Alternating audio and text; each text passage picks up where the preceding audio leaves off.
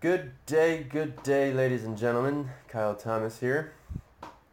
And today I have the pleasure of Mariette Aida, founder of I Am Vitas, joining me today. I Am Vitas dealing with bioelectric medicine, wellness therapies, and frequency-enhanced tinctures. And we kind of jump around to different aspects, but mainly spirit, redefining spirit, a little bit of again the hologram. That's me. That's always me. um, and the idea of curses and being passed down from generation to generation, generational curses, and a little bit how to deal with them, the elements, and yeah, so a whole slew of abstract concepts that are actually foundational to our cosmological understanding of life, of our existence. So yeah, with that, enjoy, and on comes the talk. So, young kids, they don't understand spirit, but older people do. It's a word that can be used to describe spirit, or what is it? Does it need a new word to be used so that it's almost like relabeled kind of thing? It's like, so these like kids can see relabeled, it. re-understood, because you can see it all over. Instead of that, like ether was a good term that was back from the olden days. Yeah. That's why I have golden ether. Yeah. It's so beautiful. Because it's a very adequate term. It's the stuff that we're swimming in. Yeah. And that we're comprised of. It's that ethereal. And so I think, what is it called? or like animating force, animating energy. I've always like understood those terms because there's animation, and when you look at living things, there's an energy that keeps that shape. Right? A plant is a plant because of an energy holding those cells together. A body's a body because there's an electromagnetic force that's holding all these cells together. Or if there wasn't that force, we'd just fall apart and we'd be dust. Mm. Right? But it's that force that's holding everything together and comprising things. So you can use ether, we can use hologram. I think. Well, I'm saying more like tapping in with spirit, like spirit moving. But that's through still you. an older word. Exactly, but that's why I'm referring it to that, because we haven't come up with a new word. That's just for reference wise. I'm going to use the word spirit. You know what I'm saying? Until a new term, or maybe switching the word around. Tourist. Or tourist. Spirit. Writ. Getting filled with the writ. Getting lit with the writ. Getting lit with the writ.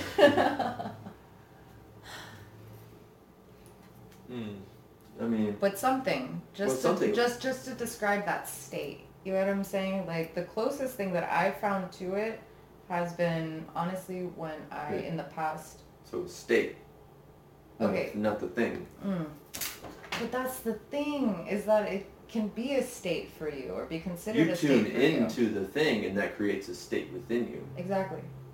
It itself isn't a state. It's you consciously choosing to tap into. So the whole action of spirit moving through you, and so I guess being in is what I'm talking about. It would be the state of, and then spirit, let's say, would be the actual thing itself. So coming up with two terms, phrases for that, so that people recognize when it happens. Because that's one thing, like I think people, they go through it, or they feel that like all of a sudden, like this moment in their life that's just a blessing. Like let's say something happened and like a blessing came through, and you're just crying because it's like, that was a big stress of mine, and oh my god, that relief, that like that intense knowing, and just that feeling. Everyone goes through that, and that spirit. Glory, I think, is the term. Being in glory, being in the glory. Being in glory. Or feeling, glory. Oh, the glory of. The glory of the spirit. The glory of spirit. Okay. Or they would, in church, they used to say like what, the glory of God or something like that. Something like that. But glory, looking up definition wise. Well, because nowadays it's attributed to winning a competition or being better than.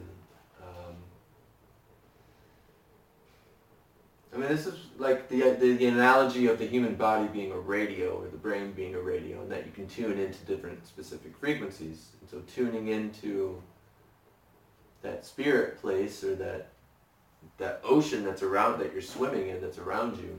Like you're within an ocean, and if you tune into that space using your senses. So real quick.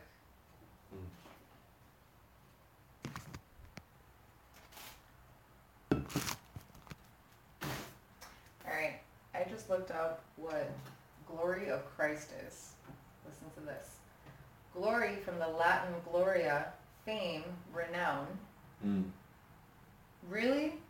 If words are so powerful, how can you have a phrase that is for the glory of Christ? Fame. That is like one of the first things that if you look at Christ's teaching in the Bible, that it's not necessarily that he shunned it, but like, he wasn't about that, you know? Well, even listen to the glory of Christ, the fame of Christ. The fame of Christ, really? Christ didn't want fame.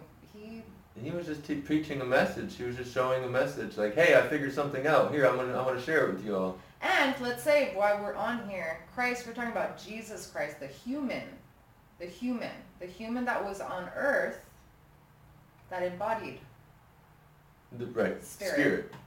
And so thus became reborn. And then we can bring up Buddha as well. That's another that embodied spirit as well. You know, so there's different men even on Muhammad, earth. Who? Muhammad. Yeah, as well. And there's so many, you already There's know a lot this, of them. But I just wanted to say that all these men that embodied spirit, they were here to share a message. And all these religions have become so hyper-focused on the man giving the message that they've completely almost pushed to the side, almost like a side act as an effect of, you know, you have spirit. Like you go to church and that's where you find spirit. They've made it seem like they are the forefront. Right, they centralized it. And it's just always been there. They just happen to have this beautiful building with air conditioning, and you know what? Like, I'm thankful for that, because it takes money to do that, and I recognize that. But what it's turned into with individually these people having so much wealth and there still being so much poverty, you know, and at least running in a way, I heard that cough, running in a way that is higher than thou, when if you look at the Bible, if you look at these teachings and benevolent beings, they're there to serve first and foremost. And they come from such a benevolent place, you know, and I mean, a lot can be said about, you know, ETs and whatnot, like they, you know, that's something else. Anyway, but in general, like look at Mother Teresa, you know, she was that's why they would call her a saint. She embodied Christ. But that's the thing with like, benevolent beings, but when they embody, when they become in human form, they are an ideal. There's like, I came into human form. I did this showing you that it's possible for all. Within this form, the possibility exists. So, and we recognize it because we see it and we're like, okay, wow, this is such an amazing, beautiful person. Look at all what they've done. They do this for the poor and they help the needy, and, you know, and they don't really ask much of themselves. And that's the other thing, is that for some reason people have had this like twisted idea about money where it's like, okay, you have to be this really benevolent person and you have to be in shabs. You have to have things that are not expensive. You have to have like, you know what I'm saying? Well, like, if anything, you have to be poor. You have to live on the streets. That's what I'm getting to. Yeah. That there's a poverty to this benevolence when, why can't we all be in abundance and helping each other? How about that? Like, that sounds way more fun than how about we happening reterm it as like the ultimate psychological health of being in this place, right? Being in this state, having this understanding. That's the ultimate psychology of a being. To be in a space, understanding service, understanding their connection, and living out their purpose. They feel joy by living out their purpose. They've dealt with their shadows and resistances, and so they just live in joy. And that's peak psychology.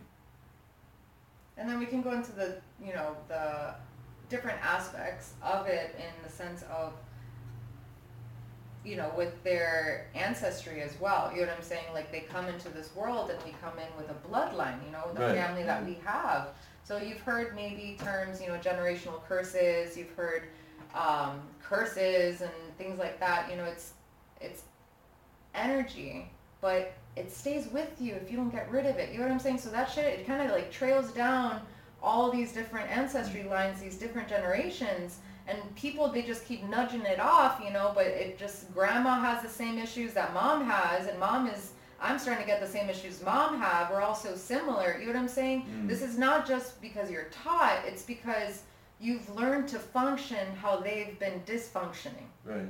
Or if anything, it's a programming, an energy or programming that's passed on from family to family, And programming solidified with the energy of it. You know what I'm saying? Because our minds are meaning-making machines, so it will recreate the same moments that validified the initial thought.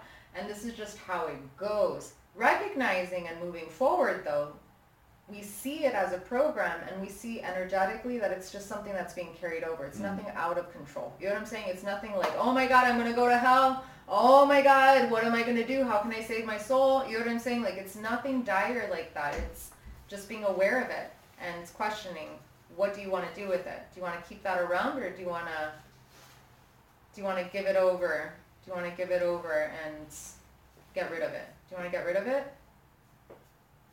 And if you do want to get rid of it, and then from there, it's a whole plethora of things available to you. There's so many healing modalities that deal with energy. It's all energy based. Reiki is a great one. Taps in with pranic energy, and that one just, whew. If you've ever had a Reiki session, afterwards you feel delicious, because we're all energy. So generational curses, all this energy that stays on there. Well, how would you attribute that, like, physiologically, to energy being carried on? Like, genetics is one, and certain genomes can be turned on and off depending on environment. I mean, there are psychologists, researchers, and I don't have it off the top of my head, but if you Google it, you can see that they're even seeing a link between depression and your DNA. Like, it's hereditary. They're seeing a link hereditary-wise, these mental illnesses. And these mental illnesses, it's all energy. Now, do you think this is also tied to, like, mentality being taught? Like, if you're a child, say, living up with depressed parents that are very pessimistic and looking at life of like, oh, they're doing it again, my boss is, they're not giving me a raise, woe is me, and then the kid grows up hearing that, and they grow up with that same... Okay, so our brains, all it can do in order to make its mind up about things is to base it on real life experiences, okay? It's not going to make shit up. Unless you want it to make shit up. That's where visualization comes in. That's something else. Anyway, focusing. If you see something happening around you and that's a constant for you, it's programming. It's programming. Doing it constantly, especially repeatedly like that, it becomes programming, and solidified at that. It becomes a deep core belief system eventually. So then from there, that's a whole other string of things. Genetics being a manifestation of certain programmed ideas carried on from ancestral heritages. Like the genome is the physical representation of those belief systems that get carried on. Because everything's energy, and it carries over if you don't get rid of it. If you don't transfer it, transmute it, dissolve it, etc., etc., etc. It stays, because that's the basic law, right? Energy can neither be created or destroyed. It's information. Information can neither be created nor destroyed, only transformed, transmuted. Information, there you go. Which is an aspect of energy, right? It's the information that kind of coerces the energy to create a structure, right? The chair is a chair because of certain information, constructing the energy to make chair, right? Densifying the electricity to make chair. That's why when we were talking about reterming spirit, animating energy, right? The chair is animated. It has an energy, it has molecular structure, it has atomic structure. We can scientifically deduce that there's an energy to it just by atoms. And so there's an animating force that animates this chair to be a form that we call chair. That's why animating energy is a good term that might be easily understood. So real quick, circling back. The first law of thermodynamics, also known as law of conservation of energy, states that energy can neither be created nor So it destroyed. is energy. Energy can only be transferred or changed from one form to another. For example, turning on a light would seem to produce energy. However, it is electrical energy that is converted. All right. So that's what I'm saying. Energy-wise, if we're not moving that energy from our DNA, from our bodies, it stays there, transfers over to the next generation. And guess what? This is where like a whole other plethora of things start coming in. It's like, that's where you start hearing the terms star seeds and indigo and crystals and empaths and things like that, because they make us a little more sensitive as the generations go on, I believe, to chisel the hardened out. You know what I'm saying? Mm-hmm. Because we listen to our children. You know, I know my daughter, like, if she told me something, I'd be like, yes, mommy, whatever. I love you so much. Like, I squeeze you. I love you so much. So that's how you get in. You know what I'm saying? So think on an outside, like, evolutionary kind of way. You're looking at this species called, you know, humans. And look, they're getting real hardened and they're getting real in their head and their diseases all over their body because their body is trying to tell them, hey, something's happening. Abort, abort, abort. Stop everything you're doing. Get back to basics. Reset, jump ship. Like all of the above. So as an evolutionary standpoint, you look at from above, and it's like, wow, I need to start taking care of my plants. Because that's what we are, I guess. I guess we're some sort of species of we're plants or mobile something. plants. Yeah. Like we're these little things, you know, that, you know, this being is watching over us. And it's like, wow, they're all going to die off soon. This game that I'm playing here on Earth, like it ain't working kind of thing. Like I need to shift things up. Well, this is why I see it's all part of the evolution. Even all the stuff that goes on of this hardening and this getting too much in the mind, this is an evolutionary impetus that we had to go through this aspect so we can understand its contrast. It does, but because we veered a smidgen to the left when we could have kept going straight. Could have, should have, but... Yes and no and maybe and all the things and none of the things and we don't know what we don't know is the reason why I'm saying kind of thing. You know, because it's all ripple effect. Something 2 degrees to the left when it... Given enough this time. timeline is going straight. This timeline to the left, millions of years later, that shit's going to look like over here. You know what I'm saying? So we're looking at it from like linear time here, and you have to be real with how waves, or at least like ripple, or at least what nature would show you, give you indications. Because I do believe that there are deep insights into the inner workings of the universe simply by looking at how our elements function around us. So studying the elements and studying how they function and what their properties are and things like that, I feel can be a way to really bring in technology that we did not recognize or realize, and it's like all dawning on me right now. Elements, fire, taking it apart, what's it made of? What is it? Fire? I know. Plasma. Fire's plasma. It's a whole different phase of matter. How about wind? Yeah, what is wind? Wind's movement of molecular movement. But what is wind? What causes wind? What is wind? What is the movement? What is the environmental pressure? Oh, that's right. Yeah, wind, pressure, movement. Low pressure, high pressure to equalize and balance creates a wind. One's blowing from one end to the other. So that air moves to the low pressure to create wind.